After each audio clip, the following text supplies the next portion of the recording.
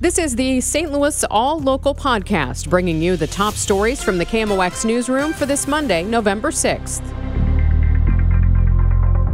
Illinois' assault weapons ban was upheld on appeal last week, but it's not sitting well with people who attended a state police hearing in the Metro East today. I'm Scott Jagow in Caseyville. More than 100 people showed up for the hearing where the ISP fielded a lot of questions about specific types of ammo and attachments and weapons that fall under the new ban. But if you already own one, you just have to register it by the end of the year.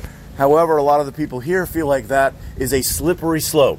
You start with registration, and then the state might decide to take your weapons away. Many here believe this law will not pass constitutional muster, and as one person asked, why would an individual register their firearm with the government?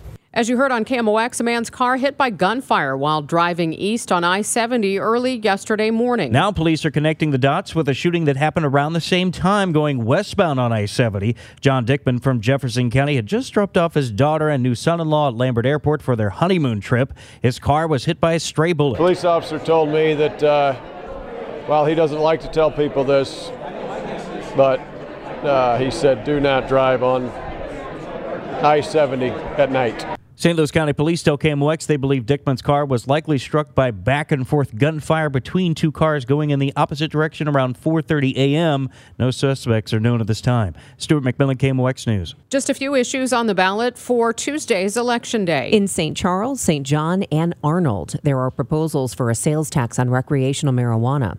In Riverview, voters are asked whether the village of Riverview should become a city. Manchester voters will decide whether to annex an area of St. Louis County. Ladue voters have a sales tax on the ballot for the city's fire department, and in St. Louis City, the Gardenside Special Business District would like to impose a tax. Debbie Monterey, KMOX News. Covering St. Louis City Hall. The city of St. Louis will soon be regulating Airbnb and Vrbo rental properties. Mayor Tashara Jones signed two bills into law Monday. Alderman Brett Narayan sponsored both bills. It's rare in this body that we see a piece of legislation get tinkered with for 5 years and get the kind of community input that we received on this. The laws do away with one-night stays and limit the amount of rentals that can be in multifamily buildings. All the new rules will be enacted by the end of 2024.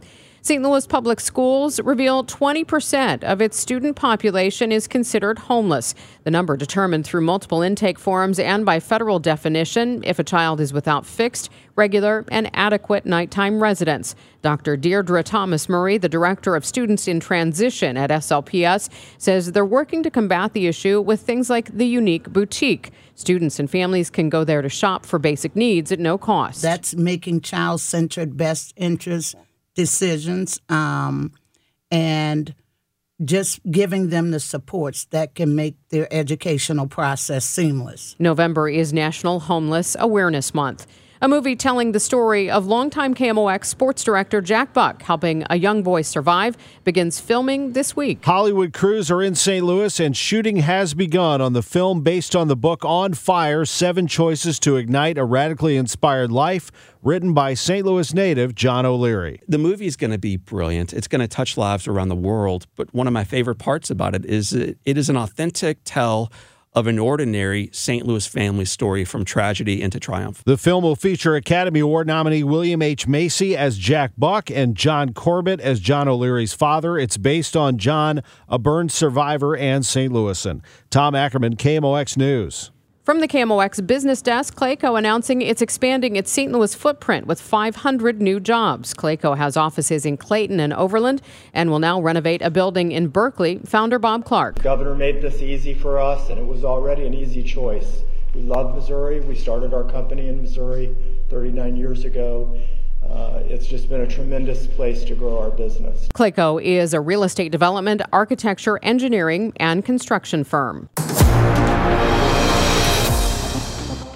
Last week, President Biden issued an executive order on artificial intelligence, saying the industry needs guardrails. As part of the KMOX Media Literacy Project, we're taking a look this week at the ways that AI is used now and could be used in the future. And joining us is Julie Smith, author, instructor, and public speaker. Thank you for being with us. Oh, you betcha. I think a lot of people who have not dipped their toes into artificial intelligence are still a little bit apprehensive about this technology. Why should we look toward embracing it? Well, you say that people are nervous about dipping their toes in. What I would say is we already have our toes in it. If we use Alexa, if we use Siri, if we use predictive text on our phones, we are already using artificial intelligence.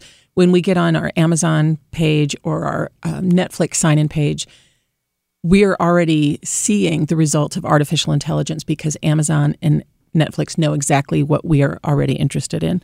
So the horse has left the barn, for lack of a better term, and we need to understand what this all is and what it means.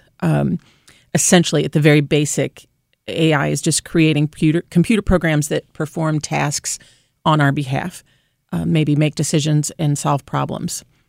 That's a huge definition, and like anything else, it depends on how it's used. When we look at this through a media literacy lens of how we think critically about use of AI, what are some recommendations that you have for us? That's the toughie, because artificial intelligence can create things that look legitimate but aren't, can create things that look real but aren't. And, media literacy is always critically evaluating the media messages that we receive. Now that we're hearing that news organizations and Google, et cetera, are using artificial intelligence to create stories, I think it adds another layer to another tool of what needs to be in our toolbox when we're consuming media, trying to understand what is human generated, what is AI generated, and what difference does that make? I think it's so hard because some AI images, you can spot tell. Them. Yeah, you can spot them. tell. They're a little fantastical, I guess, is what I would say. 6 fingers. Yeah. But it's going to get more and more sophisticated. And even the president was talking about one of the deep fake videos that was made of him and how realistic it can really be. Right. So you'll hear a lot about deep fakes. A deep fake video is something that is AI generated visually, but then someone can add the voice. So it looks like someone famous. There was a famous one of Tom Hanks that went viral a couple weeks ago. It can look like a famous person is saying something when they're actually not. And that makes me nervous when it comes to political campaigns because people could use them nefariously. Is there something we can take from something in our past to correlate with how we use artificial intelligence? There was a quote in 1535 from this Swiss scientist named Conrad Gessner. He says, "Overabundance of information is confusing and harmful. Ordinary people cannot handle so much knowledge." And he was saying that about the printing press. Oh. So there's always fear and trepidation about new technology and new media. There's a great quote from the author Doug Adams. He says, "Anything that existed in the world when you were born is normal.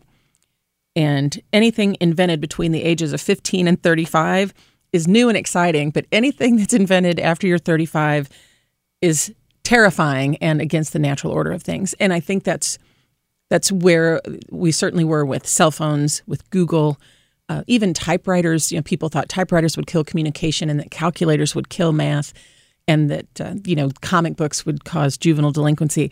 I think it's very natural for us to be apprehensive about new technology, especially new technology that is getting so much coverage and not all of it is positive.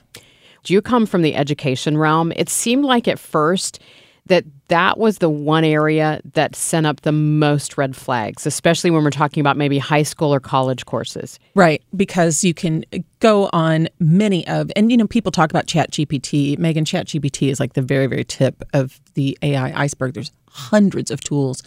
And just in our conversation, probably 50 more tools have been designed. So the tools are coming hard and fast. But the big concern, of course, was that students could get online and have ChatGPT or other AI tools basically do their homework for them. And the challenge, I think, is for educators is to create new assignments and new ways for students to demonstrate their knowledge that could not and cannot involve AI tools. That's Webster University instructor Julie Smith. Tomorrow, we take an in-depth look at the pros and cons of AI in education. The St. Louis All Local podcast is produced by the Edward R. Murrow award-winning KMOX news team. Subscribe to the All Local wherever you get your favorite podcasts.